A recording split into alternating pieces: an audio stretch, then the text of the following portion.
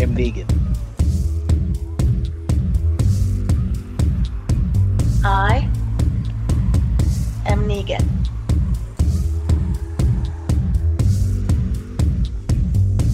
I am Negan. What's up, people? Welcome to another episode of I Am Negan, a TWD Universe podcast. And tonight's episode is for Fear the Walking Dead Season 6, Episode 4, titled The Key. I am your host, Adam Vale. Tonight I'm joined by Dana Abercrombie. Hola. And Richard Bailey Jr. Good evening, ladies and gentlemen. Alright, we are the staff and the workers, the worker bees behind the coalition. That's what thecoalition.com. So thanks again for everybody checking out the site, checking out our content, and of course supporting this podcast, because man, we've been getting a lot of subs and likes and dislikes and follows and you name it, it's been happening. AMC has been showing some love. We've been getting screeners, so all is well with the show, which is great. This is great, especially now we have with World Beyond. Not so many people are happy about that, but whatever, it's still going, right? It's not bad. And then of course we got Fear, and then eventually we will get The Walking Dead proper, and then the Daryl and Carol. A lot is going on in the universe, and hopefully we'll get another comic series. We'll see. But let's just dive into it. This was a packed episode. Won't give too much away, but yeah, we have a lot to talk about. So let's just dive in.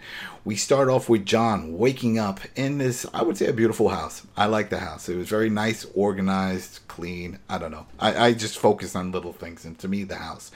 So we also hear that he's narrating. It sounds like he's writing a letter. We see a little bit of that. And he is. He's writing a letter. He's talking about his dad and giving some more info, but basically this is going out to June.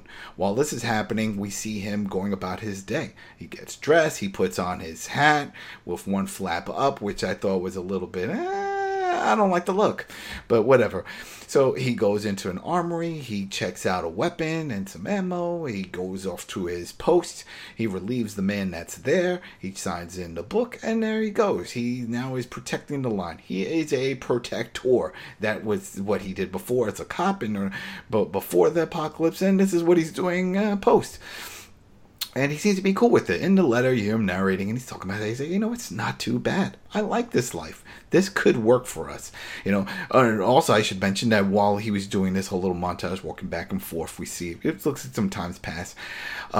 He had walked past Virginia. He's in Layton, so that proves that point. He gives her a nod. She gives a nod. They're on good terms. Everything looks cool here, right? You see now how he is going to send this letter to June. He packs up his laundry, puts this on top of laundry, brings it off to the laundry lady. If you recall, the laundry lady is now Janice. So Janice gives him a nod like, yeah, I know what's going on here. And so there goes that. So he goes back to his post again, all in this little montage thing going on. And this time when he gets to the post, hey, the person he's relieving is not there. So he looks around. Nope, no one's there. It's broad daylight too, and it's a clear open field, so not too much to look for. So realizes nothing's going on there. So the next scene we see real quick, he's knocking on the door of the guy's house. We find out his name is Cameron. I'll just say his name now. They knock on Cameron's door. He's accompanied by some other rangers. No one answers. He peeps through. Doesn't see anyone. Goes around back. Sure enough, we start hearing walker noises. I think we know what happened. Well, we see a fence. The guy had a nice barbed wire fence around his house. There's two walkers tagged on it that are stuck on it, and sure enough, Cameron. So they were chomping on him, and he doesn't look fresh. We sort of talked about it with Dana, but Dana says, hey, these things happen. They just keep gnawing on whatever they were gnawing on, because I'm like, hey, he's not fresh anymore, but whatever, they're doing their thing. So John puts all three of them down, and he's upset. He just can't believe this just happened this way. Yeah, and that's it. Then right at the end, a little montage, you hear him just saying in the closing of the letter that he loves June. So this was an interesting opening. I think it was cool because we get to see John's perspective now. We've been seeing that from each one from the past episodes where we saw with Al and with Dwight. And then now we're going to see the John story and see what he's up to. So what did you guys think of this opening? Dana? Well, I loved it. It kind of showed where he's at. It seems like that whole previous episode, he's kind of like settled in and he's going to play his role on this settlement. and that everyone seems to trust him. Virginia has her eye out, always looking to make sure he's following the rules, but everything seems to be copacetic right now. Also, another part was the tooth scene. Was he has a very bad tooth. It's rotting, and it's a theme kind of for I feel like the episode, especially for right now, for which looks, how looks can be deceiving and how something can be rotten from the inside. And we'll explain that later on because it's a callback. So that part I felt was really important. And he has this nagging pain right when he wakes up and when he's brushing his teeth, there's blood coming out. But for this opening, I thought it was it showed exactly where he is in the settlement. It showed his position, the power he has, and that, everything may be copacetic, but you still got the walkers still coming around, which was kind of weird because I thought they would have better fencing because it was just literally just like post and here's some barbed wire. Yeah, that was kind of... And it was short. Yeah. It was like a short fence. Short fence. Rich, you like the intro? The intro to this, the opening scene? Yeah, I thought it was a great setup for giving us an idea of what to expect with this episode.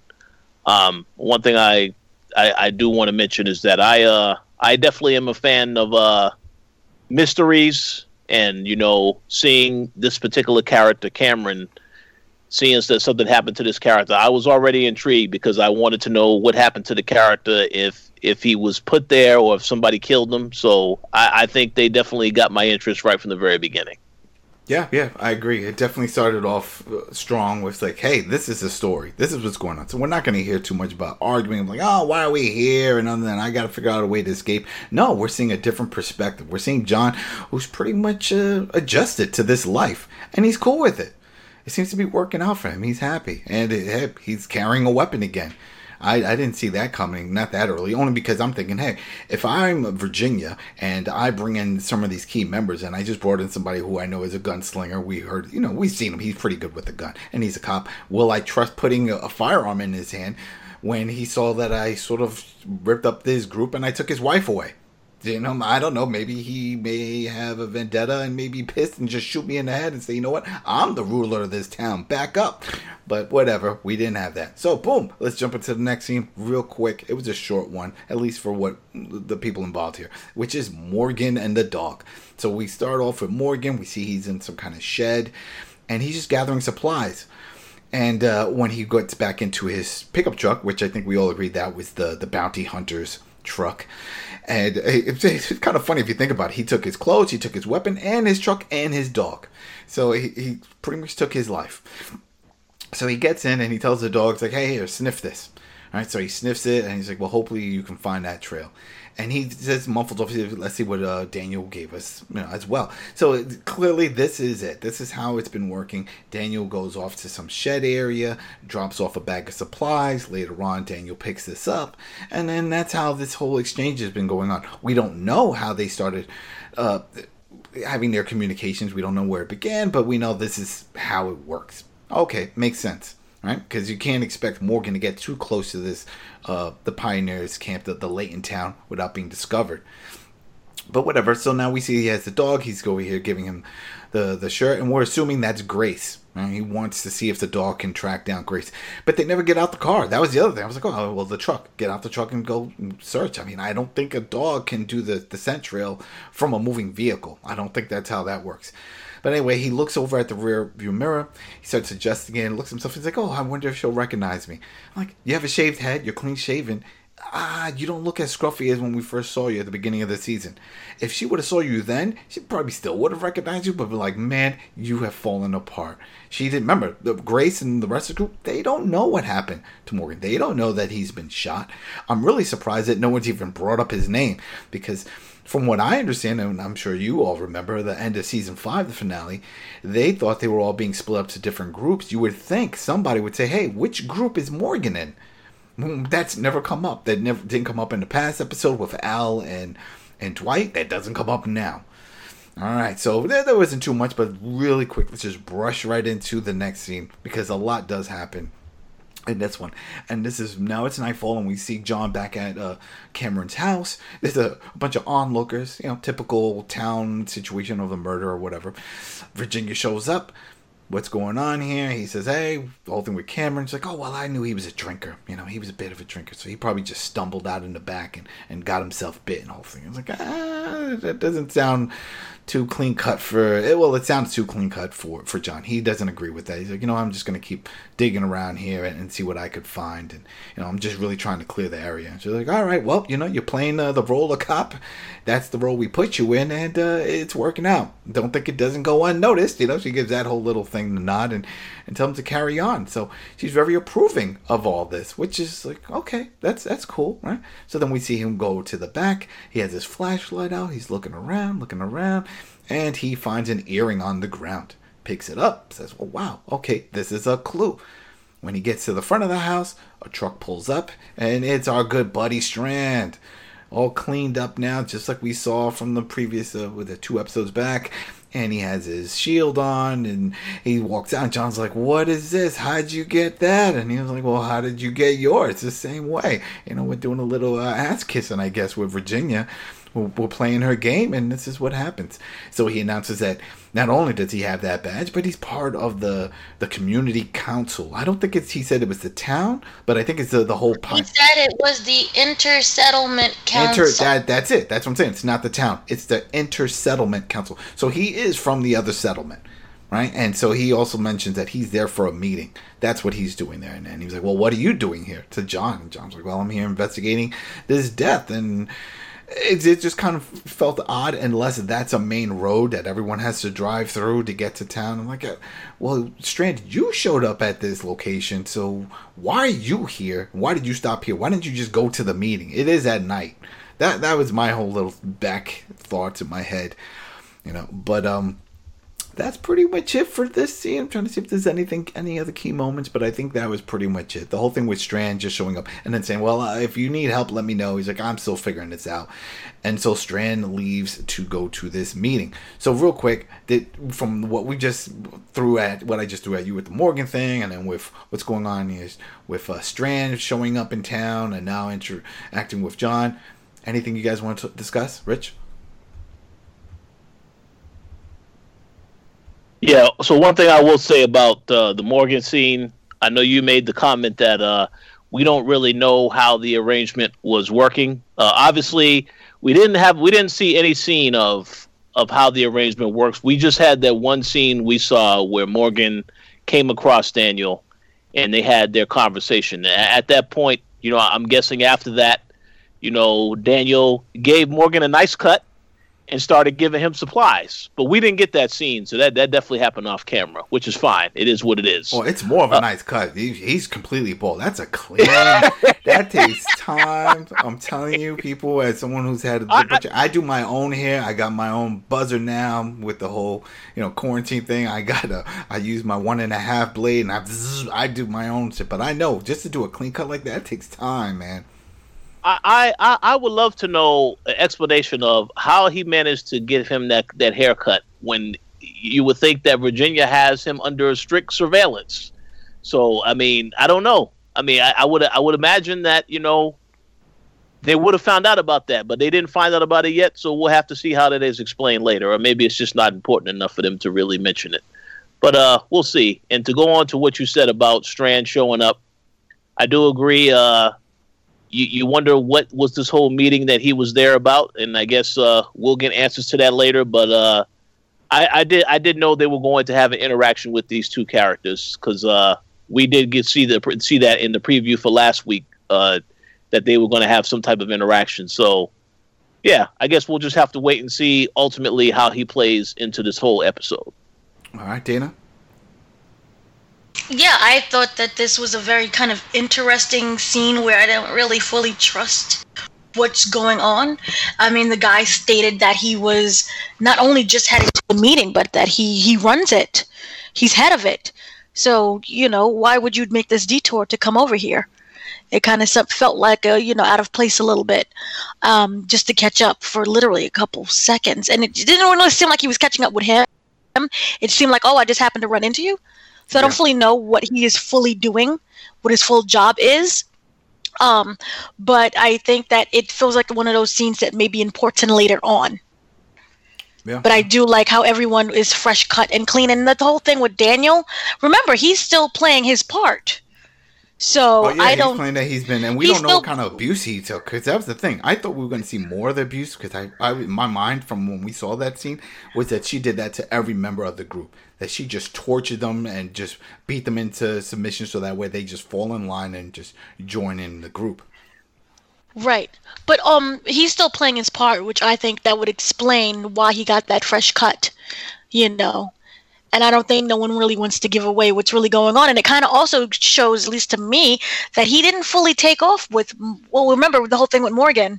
And it kind of made it seem like, oh, is he taking off with him? Mm-hmm. So that means that everybody is sharing and passing around information. And everyone is watching and looking over to see what's really happening. So there's a lot of moving parts that's going on behind the scenes.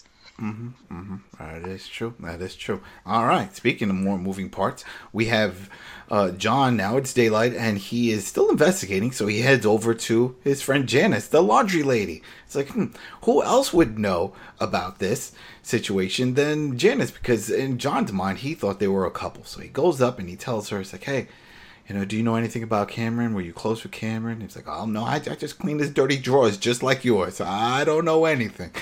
He doesn't buy it, though. But he starts saying, he's like, listen, I'm investigating. This is how he died. He tells her. And just, I guess, more to see of a reaction. And there was no reaction. She also doesn't really make much eye contact, which is also a dead giveaway for me. I've watched a bunch of CSI. I've seen all these things, right? You're supposed to make the eye contact, just like a job interview. So anyway, no eye contact, a lot of head movement. All right, she's hiding something.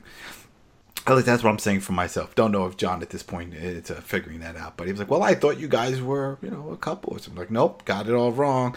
And he's like, well, you see a lot of people. You know everybody in town. You do all their laundry. So you recognize anyone wearing this? And he shows the earring.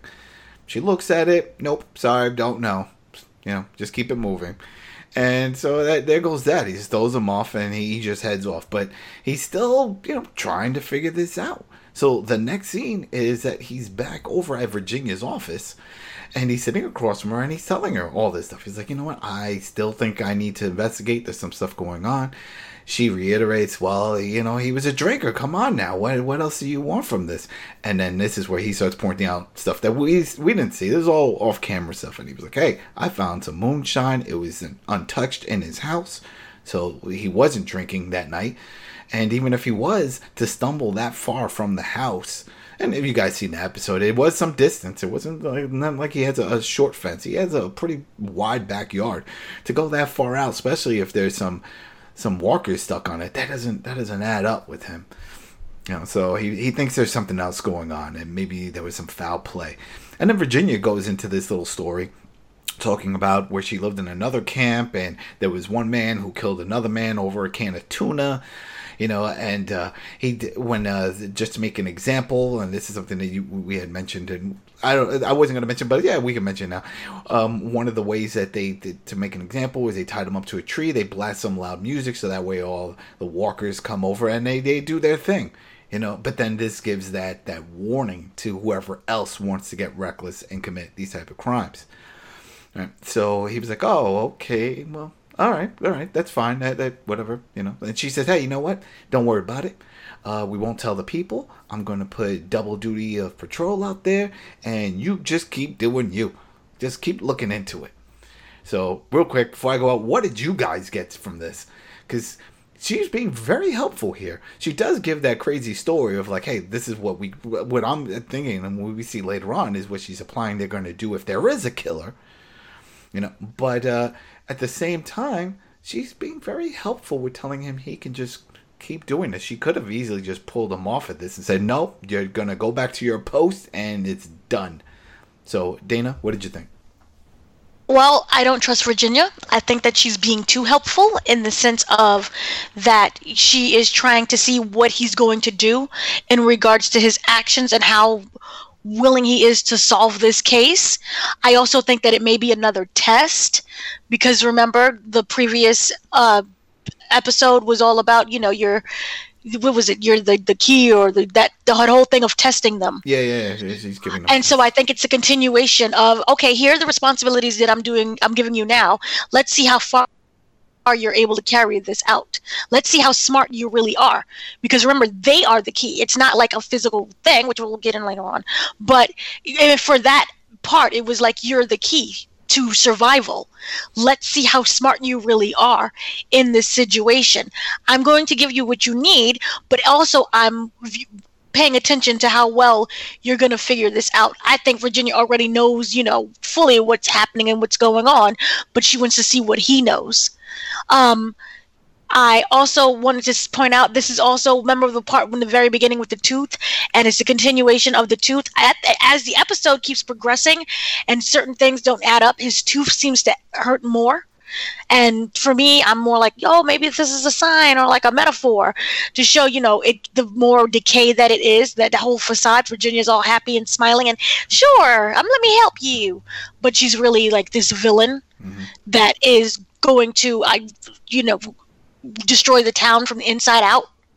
Yeah. So I thought that was a very important scene, and also to witness, because she said that she witnessed this when she was a kid. Yeah.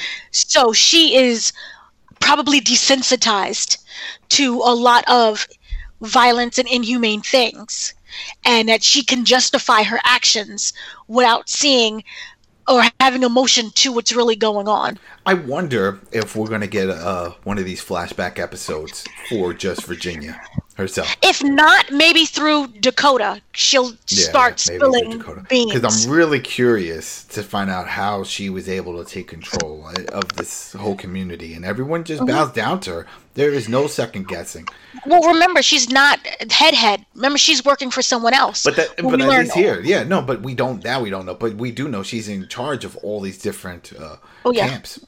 Yeah. So she is, if we want to, quote unquote, a governor of this region. Right. Wherever that. Rich, did you get anything from this, or are you on the same page with Dana? I'm on the same page with Dana. Yeah, I mean, Virginia is obviously one of the key antagonists for right now, the main antagonist, until we see this other person that she is working with. But I also would love to see a flashback episode pertaining to how she has gotten in power, because I want to know why people are afraid of this character. I don't really get a sense of that on a week-by-week basis. I look at how all the people under her, sometimes they can get taken out, and we saw that in episode 2. So I will be very curious to see why they fear her and why they would not try to test her. And hopefully we will get that answer as the season progresses. Mm-hmm. That is true. All right. Then, speaking of progression, the next scene, we see they're over at a funeral. It's for Cameron. A bunch of people are there, rangers, town folk. We get a perspective from John. He's just glancing around, and he focuses on 2 people, Virginia and Dakota. They zoom in on Virginia's face. I don't know, maybe they were trying to show that she was looking remorseful or not, but whatever. It was typical blank face of like, yeah, I'm here for the funeral.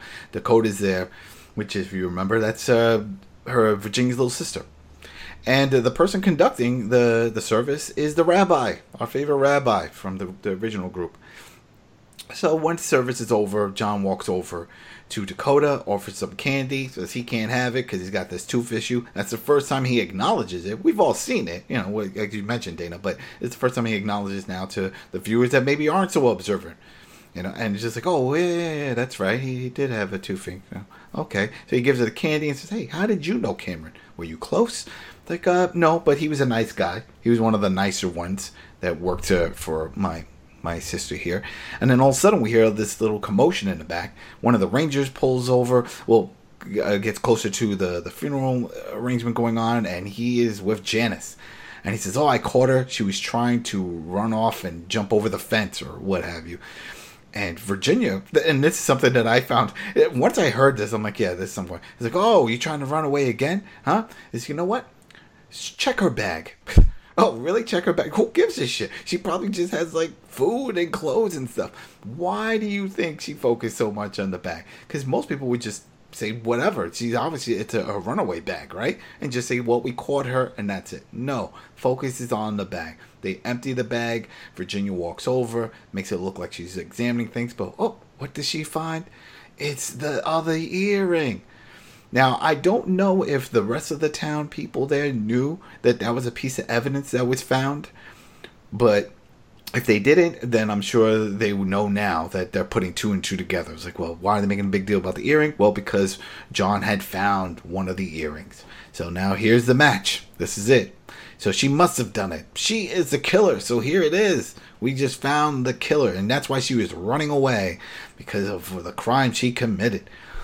Now, this, I think we all agree. We saw something like this happen. This, again, is just proving, I think, that Virginia is setting this whole thing up. Especially the fact that she focused on, hey, dump out the bag. No one would say that. They would just be like, you know what, she's trying to run again. She ran before, lock her up. But this is perfect timing. Well, I'll get you guys' feedback on it once we get out of the next scene, which is really quick, because they bring her off to the jail. John is, like, still baffled by all this. So he goes over to the jail and he's like, hey, what's going on? Talk to me. I want to help you. This doesn't seem right. And she was like, you can't help me in this. Like, this is it. Can't you see? Virginia already had me picked. I'm picked for it, and now I'm going down for it. This is how it's going to be. And he just couldn't understand it. And so he was like, well, did you really have a relationship? He's asking questions, and then he takes out a drawing. Again, it's something that we didn't see. It was off camera. He said he found it under her under Cameron's mattress. Did you do this? And she doesn't say anything, with the whole thing there. And she was like, you know what? Stop already. It's not going to happen. This is just the way things are right now. So, real quick, what did you guys get from the funeral and from this interaction with Janice at the jail? Rich? I think both you and Dana are 100% on the money when you say that Janice was possibly set up, because you go back to the prior scene when John showed Jenny the earring, and it's like that was it's kind of like it was a test to see what information can he tell me that I could use against him to pin it on his friend.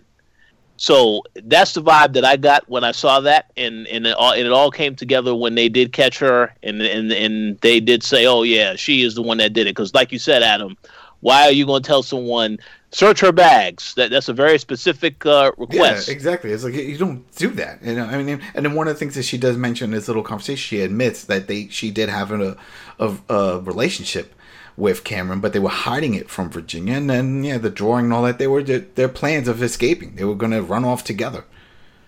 So exactly. So it 100% makes sense that it was a setup. And as for the whole confession, this again goes to my whole point of what you mentioned earlier. We definitely need a flashback episode. I want to see why Virginia is so demanding, so powerful, that everyone fears her. Because it's like, obviously, Morgan doesn't fear her now, because his goal is to get his people back and take her out doing it. So, obviously, but I want to know, what is it about this character that people fear the character? So they need to explain that more. Yeah, and she doesn't really have a second in command. Like, we saw with Alpha, she had Beta, and a lot of people feared Beta. He was big, he was a monstrous-looking character. She doesn't have any of that.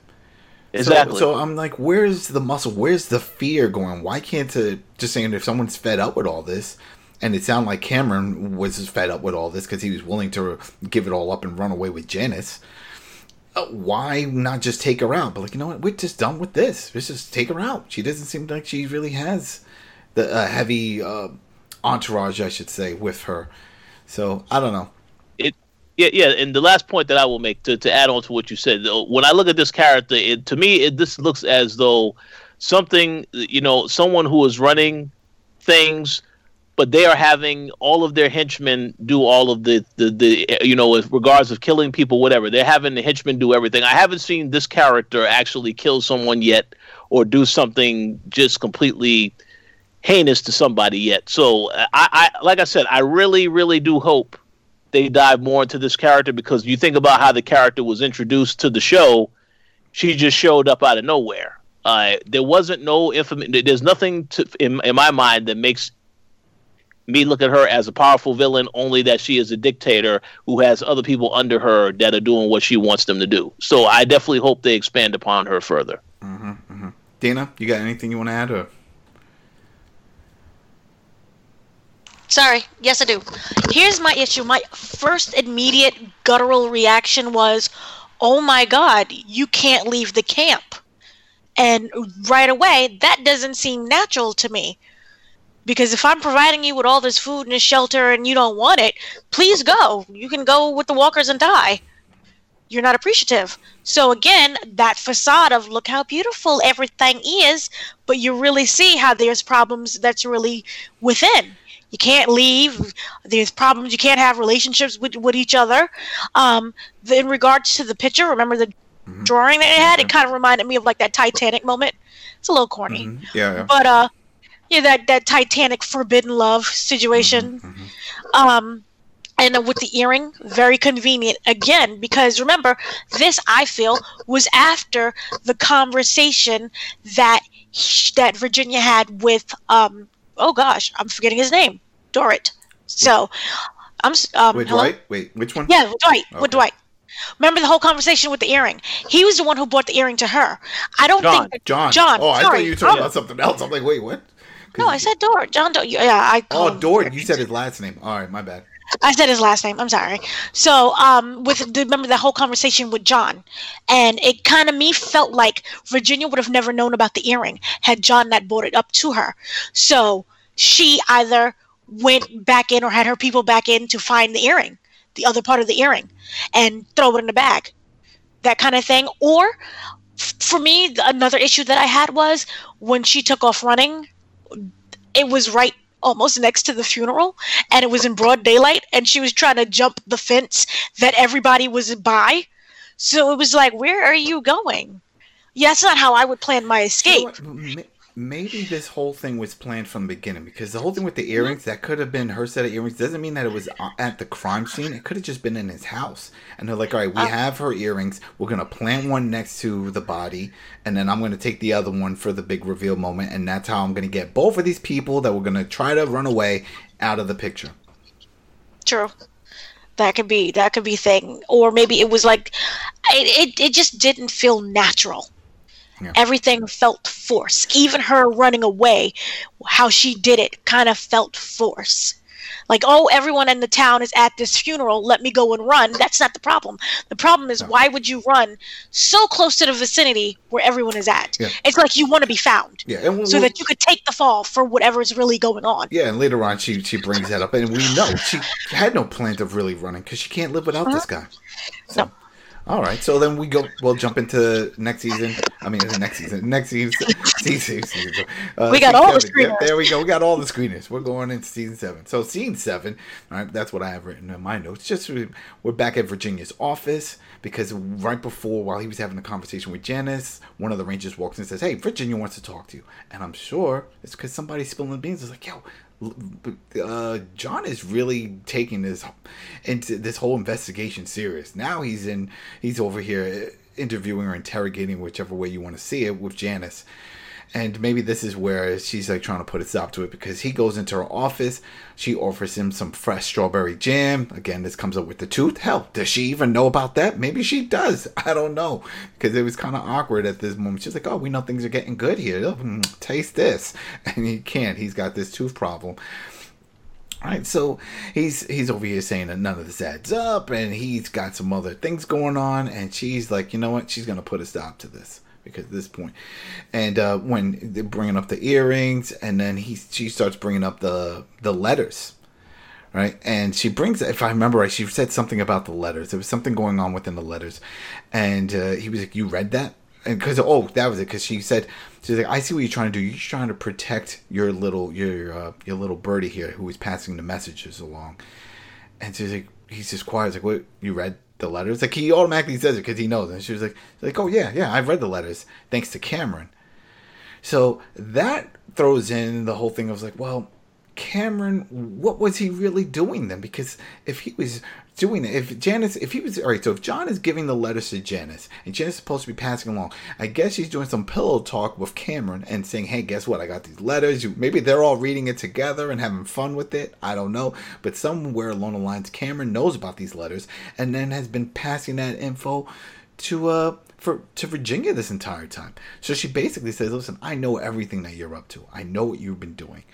Okay. And I also know what has to be done. So she is going to be put up on, she's going to be executed, and she's going to be made an example of.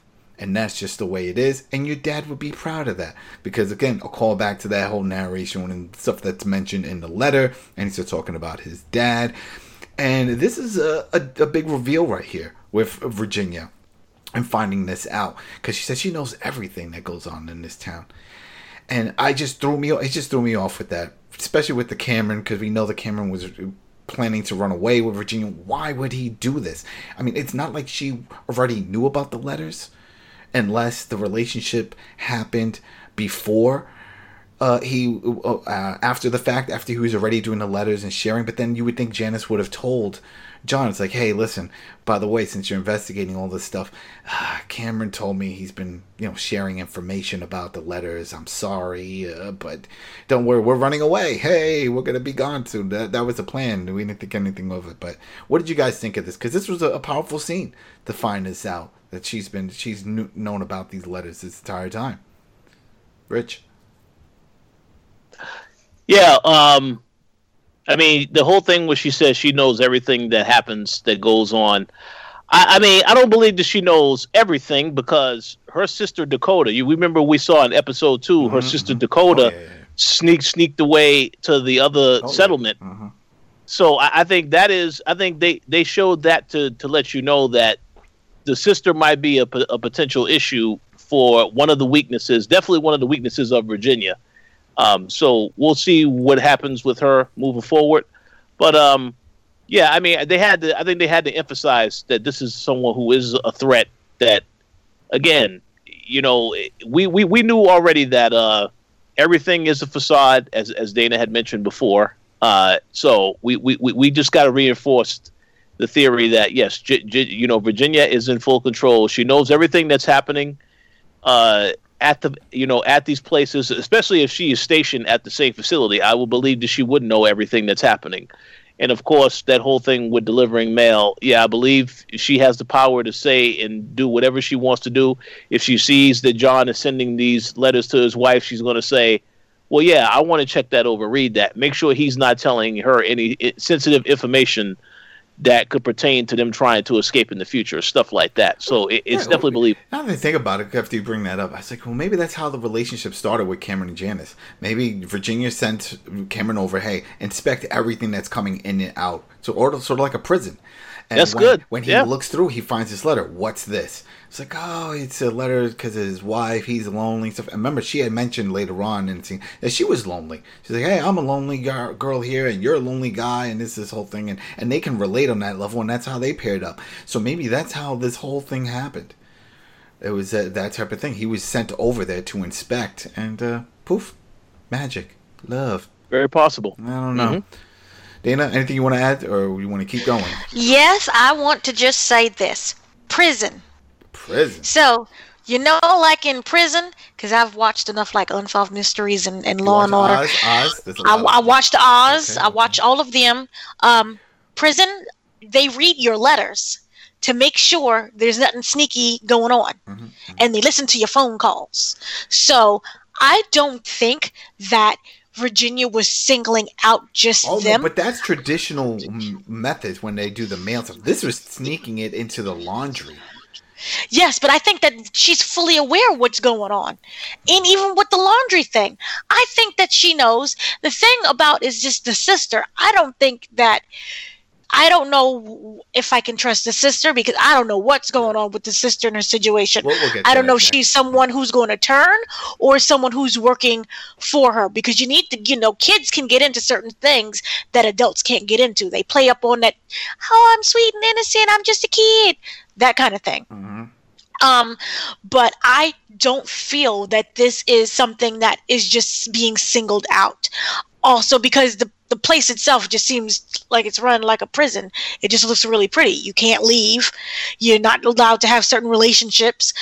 It's just kind of, it's weird. Something's off.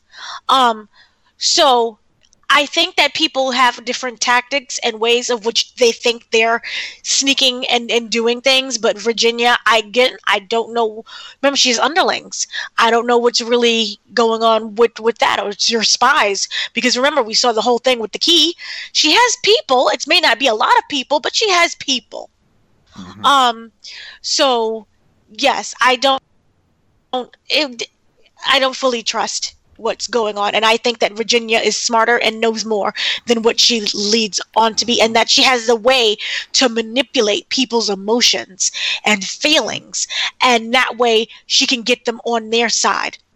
And I think this whole episode was a chess piece between a chess game between Virginia and John, of trying to up each other on intelligence in order to find out what each person knows. Yeah, I think at some point she was sort of trying to play into the whole thing that John was a former cop and figured he would try to investigate and just set things in motion from. But then he just wanted to keep going, and that's what led into this whole conversation of her spilling the beans. Like, I've been reading your letters, because once he starts saying, I need to do more investigations, I want to examine the body, she's like, all right, I had enough. We already have the person in custody, and this is what's going on. So the next scene is right after, sort of like what you were saying with the Dakota. So he walks out of her office. Dakota comes up, asks him a very odd question. It was like, hey, you used to be a cop? Did you ever shoot anybody? And I was like, well, yeah, that's sort of had to do that, things. And she's like, don't trust my sister. She's hiding something. And then Virginia comes out, and she's protecting someone, she said. And Virginia comes out and says, Dakota, get in the house. So it's like, oh, shit. So she's got to get into the house. But she knows. I don't like the whole little mystery thing. Just go out and say it. It's like, I think she's involved in all this. All this is a setup. You used to be a cop. You need to keep digging in on this. But whatever. Yep. Why is she always there? She's got nowhere else to go. But she's always there to the point where it's just really convenient, and it's just John. Yeah, there's other kids on the camp. I know, but she doesn't like the other kids. She wants to talk to these people, the adults. She wants to get involved. She wanted to escape. I know, but remember, she wanted to escape with stranding them. That was her thing. She was ready to get out. But so that was it. There wasn't too much into that. The next scene, you see that John is in bed. He's stressing out over this whole thing. It's just not adding up. So it's at night. What does he do? He goes to the gravesite. And this is where I sort of triggered right now what you just said when you said John during his last name, right? On this grave for Cameron, it just says Cameron. They didn't add a last name. They never mentioned a last name. I think last names don't matter. So even though some characters do have it, others don't. And he clearly does not. They didn't mention it during the funeral, and they don't put this on his cross. So anyway, we see John digging up the grave. He needs to go see this body for himself. He needs to examine. So he's examining the body. Finally gets there. He starts examining. He sees there's a big slit across the throat. All right. So as he's doing that, a walker, I guess, from the noise, and this is the thing, again, I don't get, because didn't they show that they have a fence around? Planted. Because that whole scene made no sense. That whole thing was planted. Right? Yeah. Walkers were sent there. Yeah, that did not add up. What? Didn't make sense. Yeah, I definitely thought that was a setup right there. They were going to try to have him killed. Because, they just came out of nowhere. Two of them. And very awkward timing with the, I have a shovel and I'm down here, because it would have been awkward for him to try to kill him with a gun. So that definitely feels as though it was planned. Yeah, and also remember, Virginia made a big stink right during the first part of the episode about the fence. Oh, we got to get it done. We got to fix the fence right away. Yeah. And remove the remember, just pluck him off and just dump him somewhere. We got to fix the fence. There you go. Made no sense. Yep. So as he's there, as you guys just mentioned, these two walkers show up and they fall in. They fall into the hole, and he starts fighting with them. There's a whole little fight scene. It's pretty cool in the dark and with the shovel. But of course, John. I mean, that would be funny if John gets bit and it's over. Poof. That's a case closed. He died. But no, he kills him. He gets out of it, and that's it. But before he gets out, almost forgot the key part. He decides to keep examining the body, and he opens up the hand of Cameron, and he finds like a weird piece, like a weird wood piece in his hand. All right, so the next day, it actually cuts into daylight, and we see that John is with Strand now, and he brings him over to the grave, and says, look, I'm telling you, this is where it was, and this is what's going on with the body, and his throat was cut, and he looks in the grave, and he's like, oh, well, that's not much evidence. I was going to say empty, see, there you go, world beyond. And he's like, some walkers attack, that could be anything. He's like, yeah, but look at this. And he shows it, and he's like, looks like it was a piece from a handle, from a weapon, from a knife. and it broke off, and he had it in his hand, so we just have to find it. And he's like, well, what does that have to do with me and all this? How could I help with it? He's like, well, you're part of the council. That means you have access to the armory. So then that means we can go to the armory right now, find the weapon, see which one is missing this little piece, and ta-da, we could then solve the mystery. Right? So, hey, at this point, I thought this is when Strand was just going to really just back out of this whole thing. But he was like, all right, well, if we go, well, all right, we can go down this road and see what's going on. All right, so they head over to the armory. So once they get to the armory, he says, and this is the other thing I don't understand. I guess the guy doesn't work, the person that deals with distributing the goods. I guess they know he wasn't going to be there because like, well, it's closed now, but it's daylight. I don't know the timing. Timing in TV shows is always wacky. We don't know the time, the date, if any of this matter. Yeah, maybe I'm reading too much into it, but I just found it odd that they can just go in there, even though yes, he has Strand has access to the armory. Doesn't mean he has the key to the armory. He's not from that town, but whatever. They're in there. They don't show them breaking in. Anyway, we see John. He's looking through the weapons. He finds the box that has all the knives, and he could see a manifest showing all the things that are in there, and there's one that's missing, and it's supposed to have like a bone handle. And he says, this has to be it. It's missing. It's like, okay, who checked it out? It's strange. Like, oh yeah, good idea. Let's look. So he's looking through. That page is also missing from the checkout log. So he's like, this is it. It has to be Virginia. Has to be Virginia. So then John's like, I'm going to go and confront her. I'm going to go do this, do that. And then this is where Strand was like, hey, you know, if you do this, there's no going back. Like, you're risking everything at this point. And he's the good cop, right? He's still playing the good cop. This is his goal. He wants to solve this mystery. He wants to free Janice because he's like, there's no way she could have pulled this off, and I'm going to prove it. Because first, obviously, we know this weapon was in the armory, and there's no way she could have obtained it from here. So there's more going on. So before I move on, you guys want to talk about anything that happened in this scene with Strand helping out? I don't trust Strand. You don't trust Strand, but why? I don't trust him. But why? He's such a nice anyone. Guy. He is.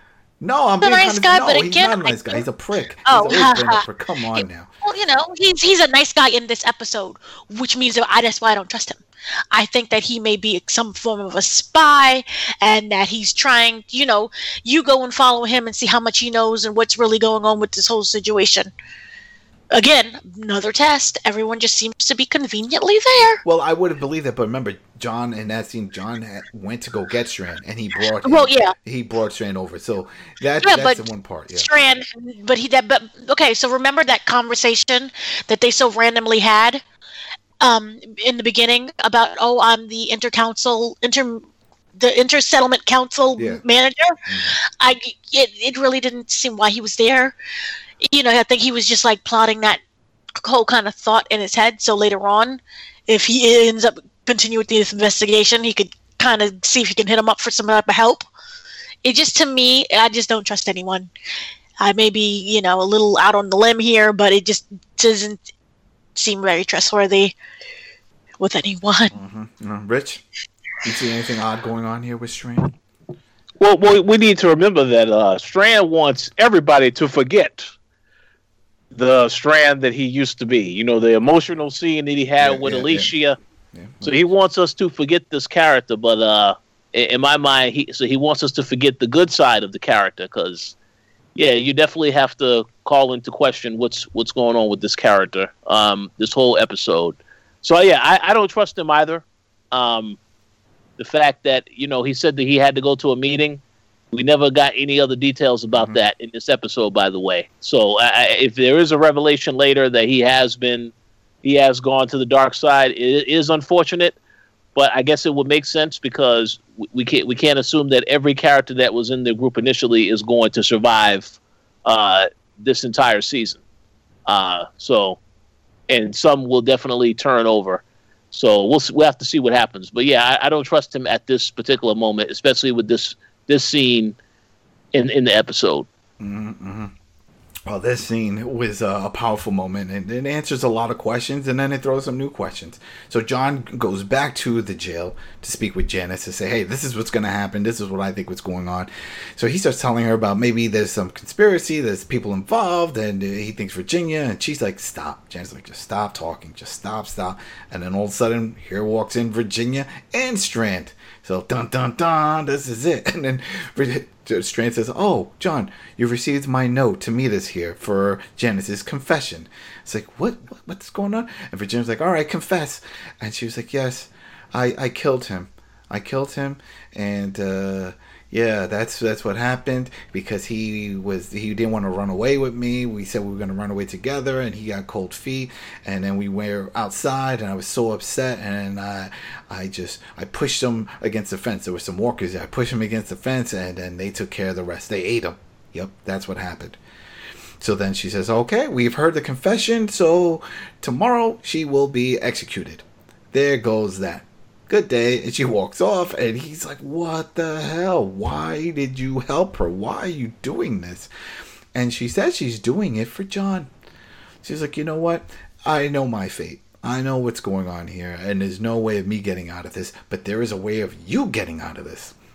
She's like, Cameron had 2 gas cans full, and they were under the floorboard of the house. Grab those.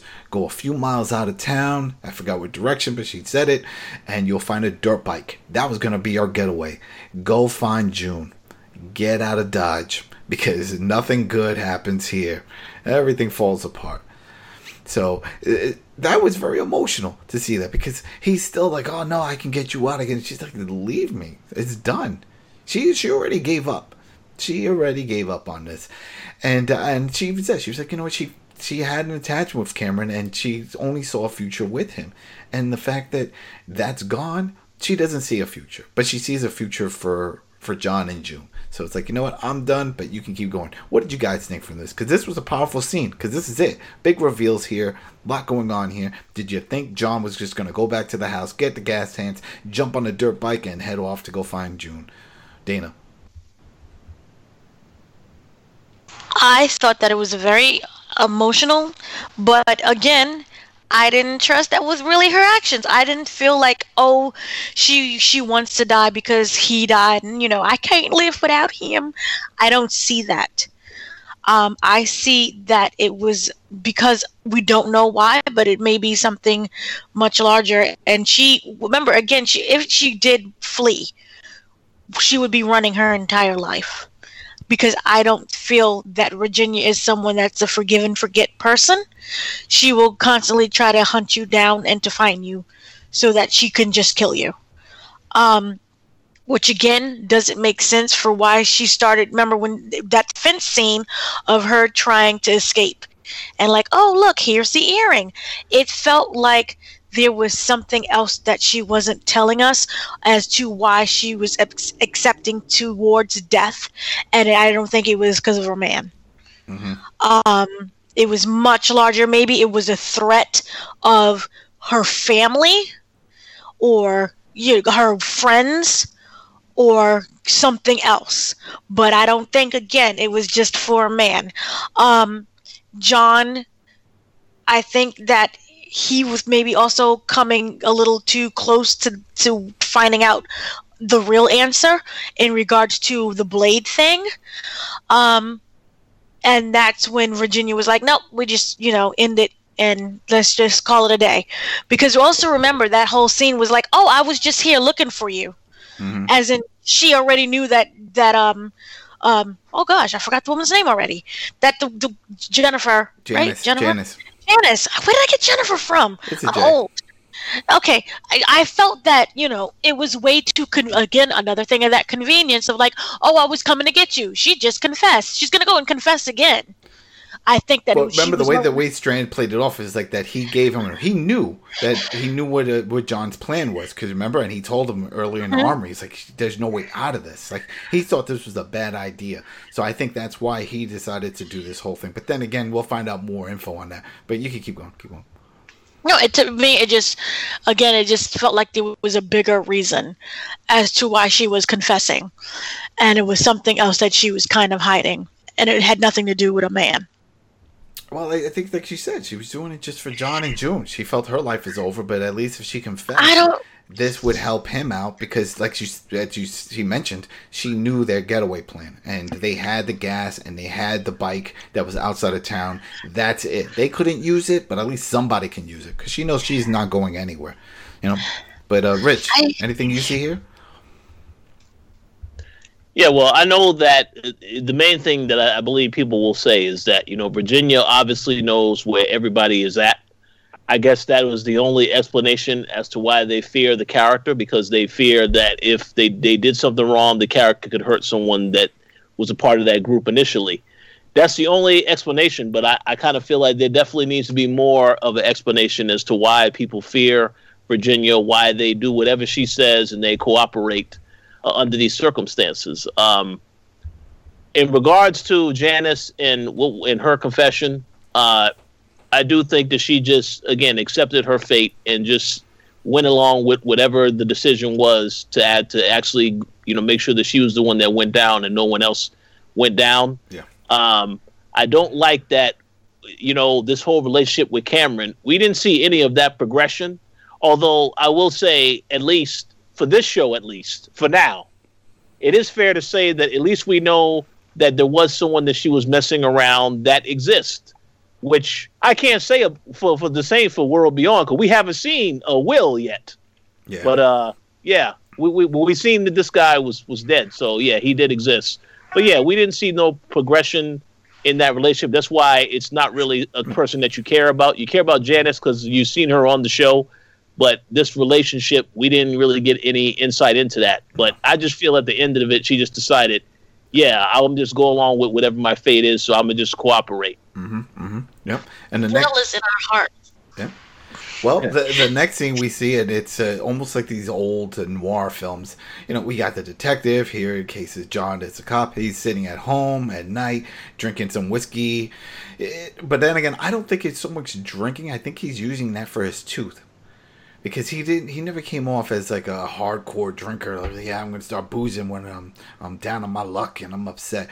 Sure, there's some of that, but whatever. He's drinking some whiskey. There's a knock at the door. It's the rabbi. Rabbi just comes over to say, hey, listen, just so you know, she's being executed at daybreak. So that's what's going on. And he's upset. He just can't believe this. But then he tells a very interesting story. And this was a great story. Talks about his dad. We all know his dad was a cop.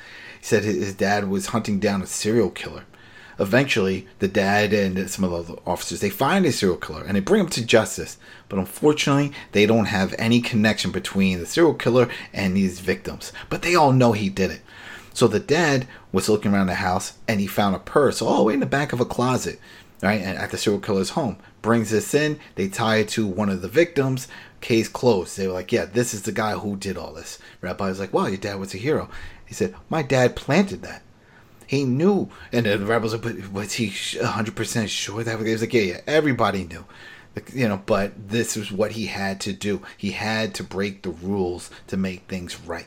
You know, he kept emphasizing making things upside down right, or right side up for people to see. And that the other officers, part of this scene, they knew this. They agreed, but they always kept like one eye on him, never fully trusting him. And he said that this haunted him and it ruined his relationship at work. It also ruined his marriage.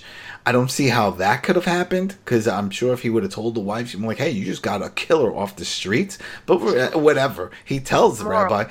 Yeah, he tells the rabbi. He's like, well, it ruined the marriage. You know, this dark secret that my dad had and what he did. You know, and he says, you know what? And it's going to end up ruining me too. All right. So he has plans of doing something similar. And he says, hey, listen, here's a letter. And this is the part I didn't get, because what, did you know the rabbi was coming over? Did you invite him? How did that? Whatever. He hands him a letter and he says, listen, no matter what happens, make sure June gets this. Yeah. So he gives Rabbi a letter, and after telling him this story, he clearly has some other plans of something that he's going to do. So real quick, I mean, this is real quick. There were some other things going on. What did you guys think real quick from this scene? Because then we'll get to the final scenes of this. But this right here was a big one, because there was a lot of questions answered, a lot of more questions added, like what was the rabbi doing there, and the letter, what is the letter going to say, and what kind of plan did he have of planting things? But, you know, Dana, it sounded like you had something to say about it. Here's the thing. In regards to the story with the serial killer and it being fake, that is a metaphor for what Virginia is doing. She's covering up. Yes, it may look like for the greater good of the community, but I also think it's to save her own behind. I also think she's behind stuff as well. Again, I don't trust her. With the rabbi showing up, again, everybody seems to be really conveniently showing up. I don't trust it. That's TV. That's That's TV a small town. You could Yeah, say, yeah, oh, it's it's just a just- settlement. It's not even a town. It's just a settlement. So it's a small little community. Everyone's checking up on each other, saying hi. You know, and in that regards, that can make sense too, since he's basically the sheriff, and everyone wants to be a little bit nosy and find out what's really going on. I don't blame him for that one. Another thing with the letter, I think that the letter, we don't know, but I think that the letter was always something that was going to exist whenever he found himself, like, either having to take charge in which he may lose his life in whatever situation. Not just saying Virginia, but whatever situation. You know, like how people go off to war and they write that love letter or that final letter in case they don't make it home. So I think that was always his "in case I don't live" kind of letter moment. Yeah. And I think that he set in his mind that he was going to do something against Virginia that could easily get him killed. And so, here, take this letter to June. Yeah. So I didn't read too much in the sense of like, oh my God, what's in the letter? I just viewed it as this is the goodbye letter. And it was more like, oh, it's about to get real now. He could easily, start banging on the door. And we could have another thing with, the lights and the water and the electricity Well, that could from be. World Beyond. So yeah.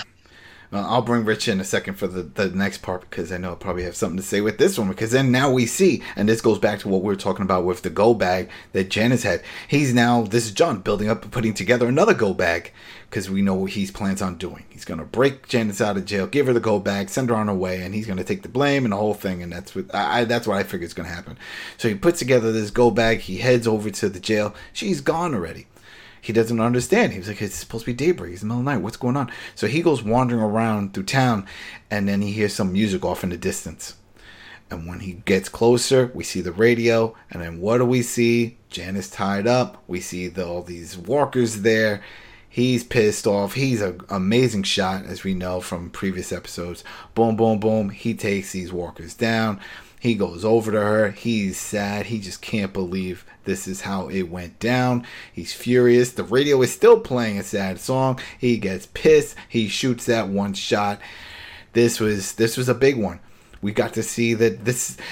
I think Virginia knew exactly what was going to happen. She knew it, and we find out later after. But right here, Rich, what did you think of this? The timing, the fact that they were clearly playing all these games. These are all games played on John, telling him, oh yeah, we're going to do this during the, daybreak bullshit. We're going to kill her now.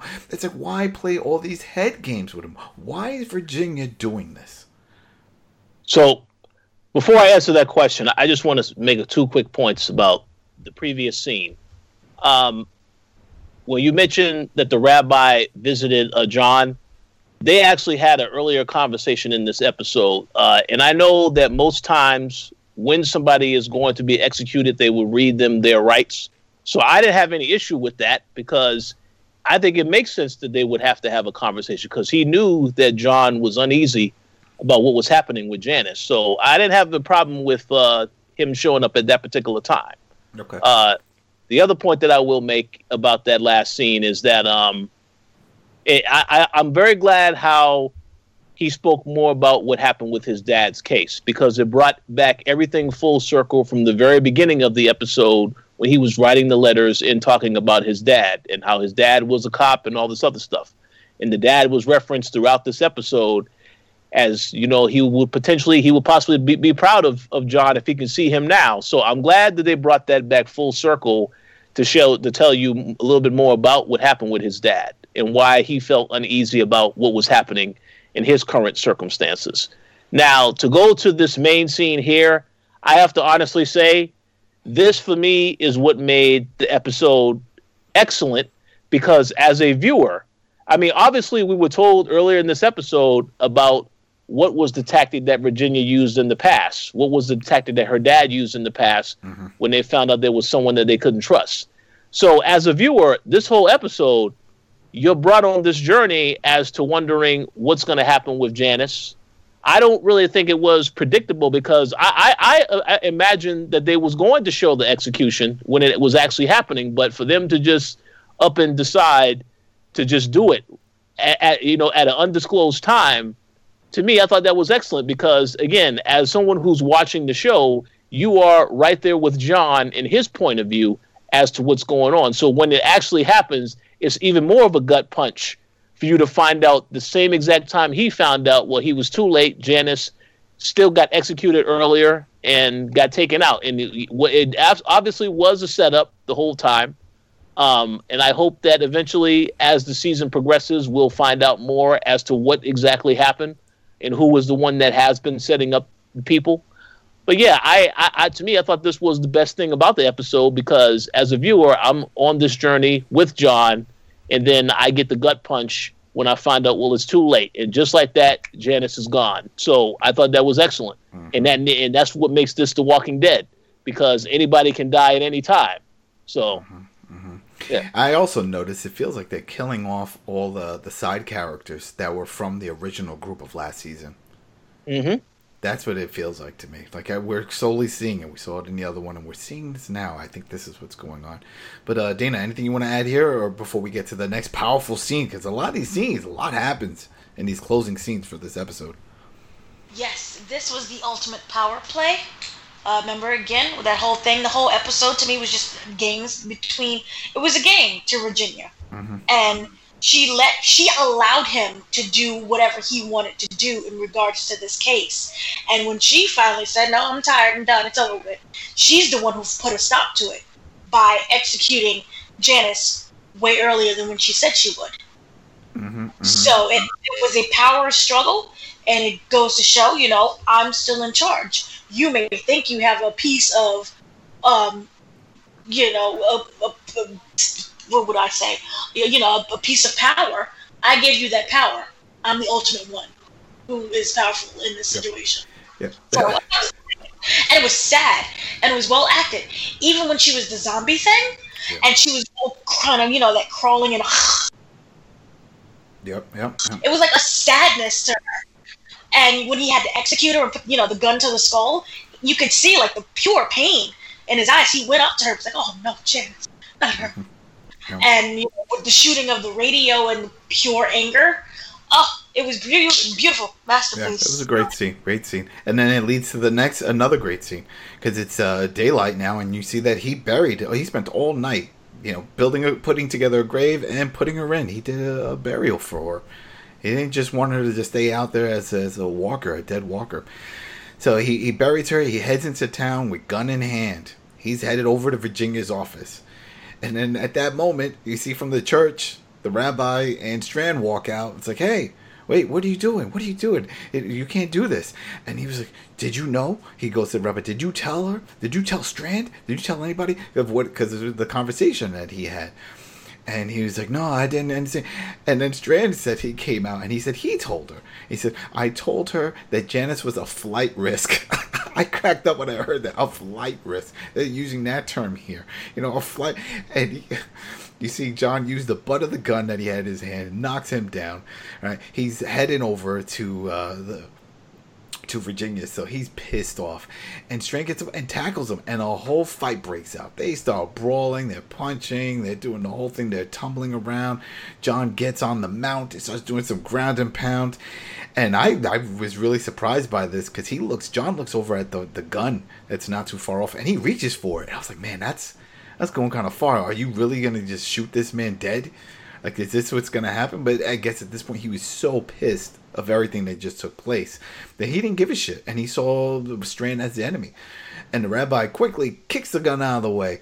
It's like, no, you can't do this. And he's looking at Strand, John is, and Strand was like, I did it for you.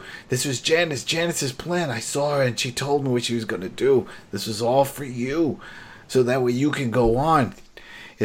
She's all banged up, and John is just in disbelief, and he gets up and he just agrees. He screams it out. He's like, Janice was right. Like, this town, everything falls apart. It's horrible here. And he just walks off. And I was just going to just jump over to the next scene. But, I mean, do you guys have anything to say here? Because this was... I don't know. I mean, we answered that question that we just had before. It was like, how does Virginia know all this stuff? Well, we find out that it was really quick that Strand went over and he talked to Janice, and then Janice said, hey, this is my plan. Go tell Virginia. Set this whole thing up in motion. It just seems like a lot of backtracking, a lot of underworking overnight just to get this set up. I don't know. It's something about it didn't mesh well with me. It didn't feel right, but whatever. Dina? Yep, this goes right back to the tooth. Remember, it's rotten to the core. And this whole everything falls apart. It looks pretty, but it's falling apart. Yeah, everything falls apart. And you'll see like the exact next episode and how that even plays in part to that as well. But not the exact episode I've seen. I love this moment because you get the kind of pure, raw emotion from John. And like he's sick and tired of playing everyone's games. And that, he is just furious at this part. And it's furious because if you look at it, it wasn't a crime in the sense of she's planning to run away. It's not like she's planning to slaughter the whole colony or camp or whatever you want to call it. She was trying to run away to be with the man that she loves. That's not a crime. So to die so also violently, it was just so sad overall. And also, to cover up something else. Because it's all a cover up. Yeah. It's just like it was just sad, and that whole scene was raw. And I don't think that he was going to shoot him. I think it was more like, maybe hit him again with the gun. Or some type of way to scare something into someone. But I didn't see him just running off and start shooting him at all. The gun just happened to be there. Because remember, he could have easily just walked up to him and be like, bang, bang. Yeah, no, he definitely could have. So maybe he was going to use the gun just to get more info out of him. But he didn't need to because Strand just opened up while he was taking the ground and pound. He just told him, like, yo, it wasn't my idea. Janice had this all planned out. I just followed through. We're all doing this to protect you. I was doing this to protect you. So you can continue on in your life. And Rich, I'll get your insight on the next scene because this is the one that I found a little disbelief, and maybe you can answer this one. The next scene after that is just seeing Virginia on the steps, and John is standing right next to her, and there's a large crowd, and she's thanking everyone for showing up, and she's thanking John. She's like, yeah, he solved the mystery. He solved the crime here with the Janice and with Cameron's death and all that stuff, and he's a hero. She thanks him, says he's a hero. She gives him the key to the town, does that whole thing, and she says, hey, there's some perks that come with this. And he's sad. He's not smiling at all. He's looking across. You see Dakota staring at him. I was just like, Rich, how did that happen? How did he go from walking off all pissed to next thing you know, he's like just, all right, whatever, I'm going with it. He's all cleaned up. He's standing alongside Virginia at the steps of the office here, and he's accepting this award. Did you see that coming? Not necessarily, but I mean, it was already decided he wasn't going to. We knew he wasn't going to actually retaliate against her. If he wants to retaliate, he has to think of another way to do it.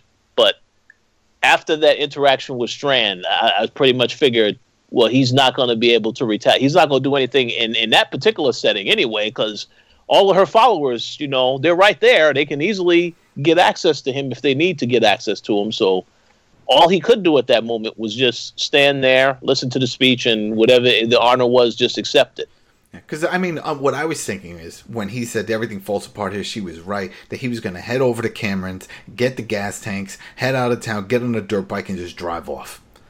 That was it. That would, for me, that's what I was thinking in my head was going to be the next scene. That we're just going to see him on the open road, and we would know where he's going. And that's it. He's going to go find June. He's finished with this town. This was the last straw. He just couldn't deal with it no more.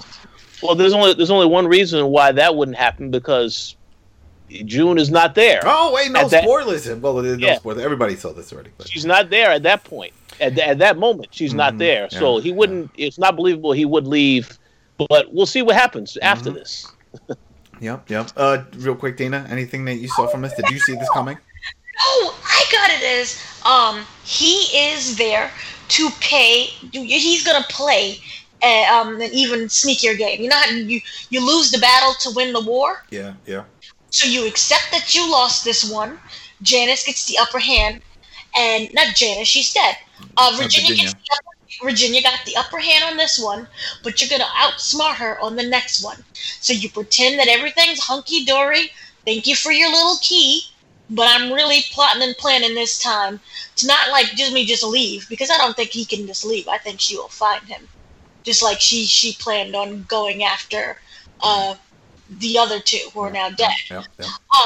I feel that this is a big chess game between them. And so he's going to play this part with his little key and take his little extra perks and gather as much information as he can. But he has something way bigger. We don't know what it is right now. In the works. Well, speaking of that, the next thing is we see him laying in bed, and it looks like maybe he's contemplating on what he's going to do. We get a lot of that where he's just laying there. So maybe when he's not doing whatever his staff work is, of the guard post or whatever he's assigned to, he spent a lot of time just laying in bed looking at the ceiling. And while he's doing that, there's a knock at the door.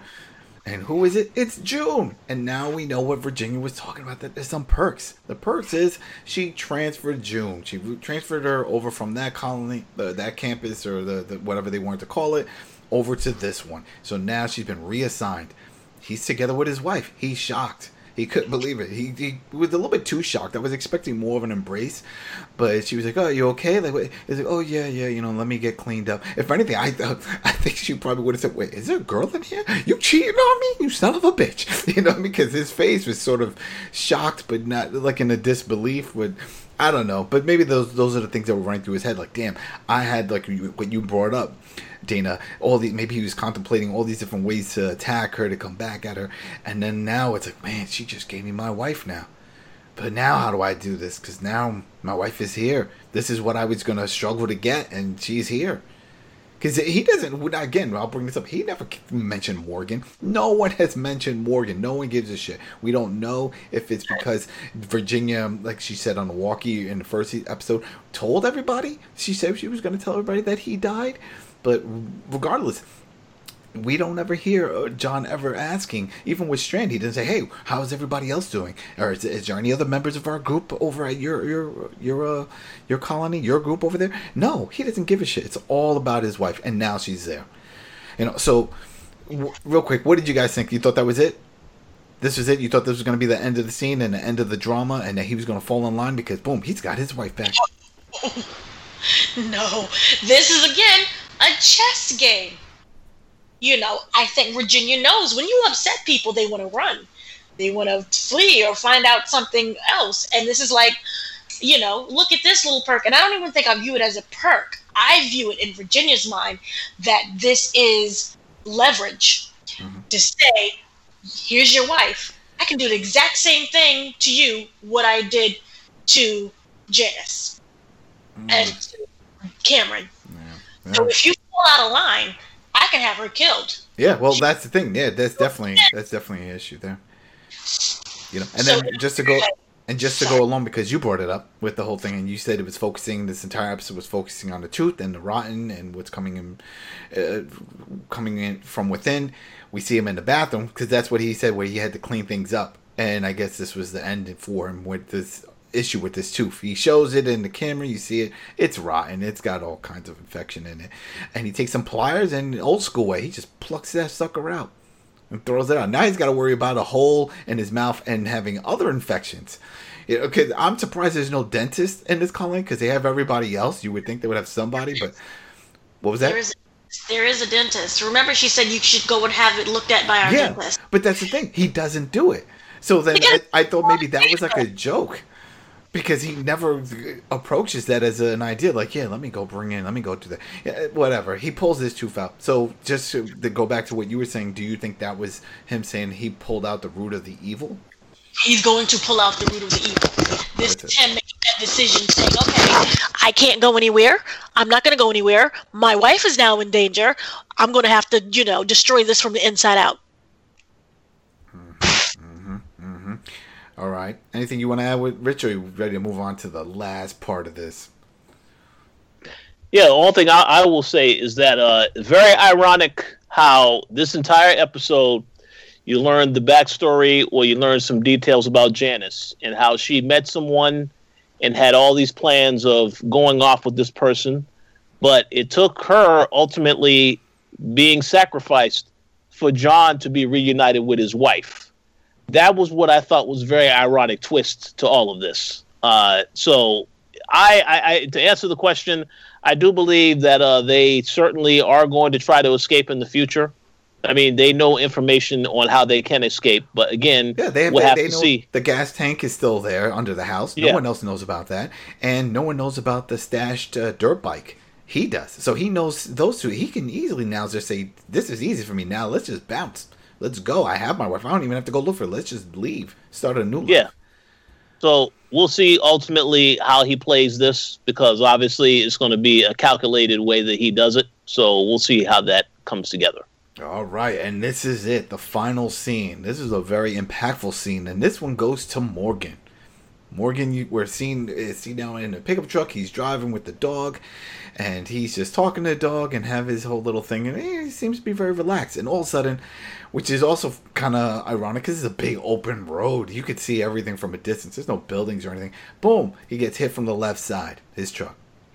All right, it spins and it has a little accident, but he seems to be fine. He looks at the dog is fine. So he gets out of the vehicle. He has his battle axe, which he obtains from the bounty hunter. He approaches the vehicle that he hit. The driver's side opens. You see a guy crawling out, and who is it? It's that guy that was hanging out with the other dude that was spray canning on top of the end is the beginning. It was those dudes. Right, so that guy gets out, and he's looking at him, and he's like, where's Alman? I think that's what he said. He kept saying the guy's Alman. He was like, what? And he's like, well, Virginia knows what happened to Alman. And he's like, who's Virginia? So right there, that's a big piece of information, because now we know that those two men and that group of the End is Near, that cult, whatever it is, they have no connection to Virginia. They don't know. And that also tells us that in the first episode, when we saw the bounty hunter collecting the key, we know that that also has nothing to do with Virginia.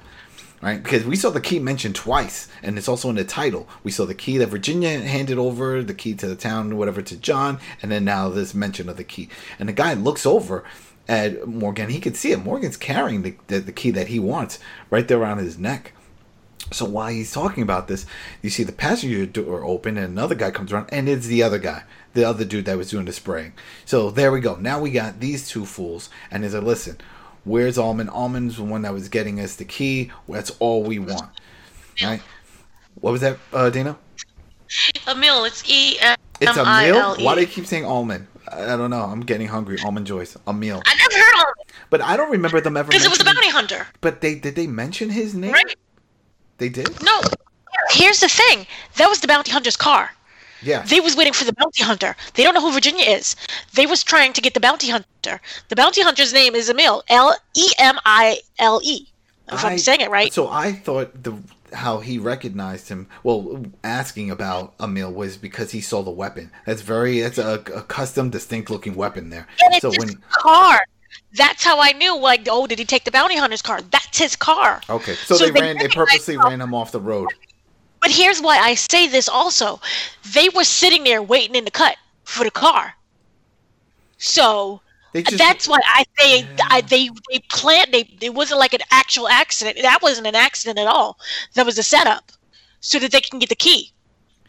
But so they knew that was that car. But they just have to know that he's going to go down that path. That's what I'm thinking. The only way any of this fits.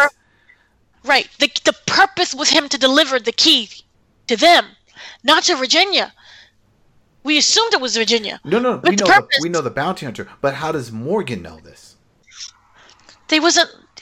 Morgan doesn't know this. That's what I'm saying. I don't think they ever met him. I know they never met the bounty hunter. But that's what I'm saying. So they assumed he was the bounty hunter. No, because he said it. He said, "What happened to Emil?" And then that's when he said, "Emil." He said it to them because they was waiting for the car. They knew that wasn't him. But you're not getting what I'm saying. You're making it seem like there was a waypoint. Morgan was on no way going to any waypoint. So how did they know he was going to be down that road? Is what I'm saying. The car. So they were just driving around looking for the car. That's somehow I feel that they knew purposely was going to hit that car to get him, to get the key. Yeah, so then that was it. So they were using him to get the key. The passenger side door opens, the guy gets around the side, and then he instantly goes for an attack. Morgan does a nice swipe and just guts him. Literally, you just see guts spewing out. It was a Tarantino moment. It was beautiful. It was like Kill Bill. Yeah, definitely Kill Bill. Swipes him, but when he does that full turn swipe, the driver gets Morgan in the rear naked choke, and he's choking him, and then and Morgan has his eyes rolling up. It's like, oh, is this it? Is he going to put him out? But no, he flings his head back, gives him a back headbutt. That creates the space, the distance. And then he picks up his weapon, and as the guy, then they do another quick scene where you see Morgan getting up, and you see from the perspective of the driver, and he's looking at that key that's just hanging off of Morgan's neck. And it's like, I have to have it. So he lunges at him, and just when he does that, Morgan stabs him. And we don't know if he's dead. I don't know if he's dead. We know that he stabs him, he falls down. I'm assuming the guy's going to survive because we need answers, and Morgan needs answers. Because we need to find out the connection between that guy and stuff. But in the scene, right toward the end of this scene, we see Morgan, and he's looking down at this key, and he's like, what does this open? But right now, before we keep going with this, Rich, what did you think of all this? Do you agree with what Dana's saying, that this was all planned, and that they knew that he was headed down this way, or this is just coincidence? Well, when they mentioned Emil, that was the name of the bounty hunter. Yeah. They saw his vehicle, and you recall when he killed that guy at the start of the season, episode 1, it was to get that key. Yeah. So I'm pretty sure he was working with them to get the key that they wanted. Because, he's a bounty hunter for hire, So my whole thing is, this was a great scene. Action-packed scene. When I saw Morgan in the car, I figured something was going to happen, but I didn't know if it was going to be Virginia's people were going to have a run-in with him or whatever. So I thought it was good. The graphic violence of the scene, also a thumbs up. Because, again, Morgan is not the same person he was. Now he's a lot more ruthless. He has a much more deadlier weapon than a staff. So they wanted to emphasize that. But again, it did its job of building the mystery around the key, because we still don't know what this key is about. We know that Victor Strand has the key as well, so obviously we're going to get answers as we dive closer to as the season continues. But yeah, I thought it was great. I didn't really have any criticisms of it. Yeah. I think they needed to progress that, because we saw Morgan earlier in this episode. So I'm glad they came back to him again in this episode, as opposed to waiting until next week to show another update on Morgan. So I thought it was cool. Yeah, and for a second there, I thought the dog was going to help when he was getting choked. I was like, oh, the dog's going to jump. But I remembered he closed the door. And he told the dog to stay put. And so there goes that. The dog wasn't going to get involved. And the whole thing. And then in the closing line, then Morgan says, like, what do you unlock? He's looking at this key, because clearly it unlocks something that people are willing to die for. And they were hunting him down, trying to get this key. And they were like, hey, he was going to bring it to us. Who knows? They probably paid the bounty hunter money for it, too. I'm pretty sure they did. So now, but at least now we know that's who they were waiting for. They weren't waiting for the guy, because we thought that the bounty hunter killed, at least I was thinking that the bounty hunter killed the guy to get the key to bring that to Virginia, but that wasn't the case at all. It looks that's not what it was. Yeah, it looks like this guy ran off, and they hired the bounty hunter to find him to get the key back. The only thing the bounty hunter was supposed to do for Virginia was to kill or capture Morgan. She made that very clear, that that's what she wanted. Yeah. This key thing, this is what he did before he even got the call from Virginia. So it's not connected in that sense. Yep. And what? Nope, sorry. Keep going. No, I just wanted to say that I find it also, okay, so a couple things, this thing. Because I Googled, and Google's amazing. When you have a key, remember when we saw the beginning in his beginning, and they was literally straight spray painting the submarine?